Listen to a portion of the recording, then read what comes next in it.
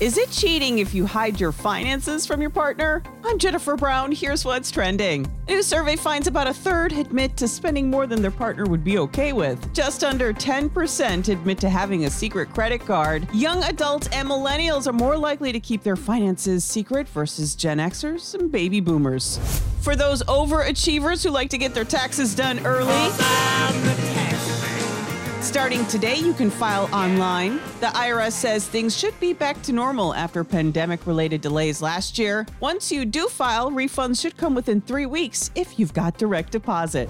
An international flight from Newark, New Jersey to Tel Aviv, Israel was turned around after a couple of passengers helped themselves to business class seats. The two argued with the flight crew and refused to return to their ticketed seats, so the flight went back to Jersey, where police met the plane. And today is National Compliment Day.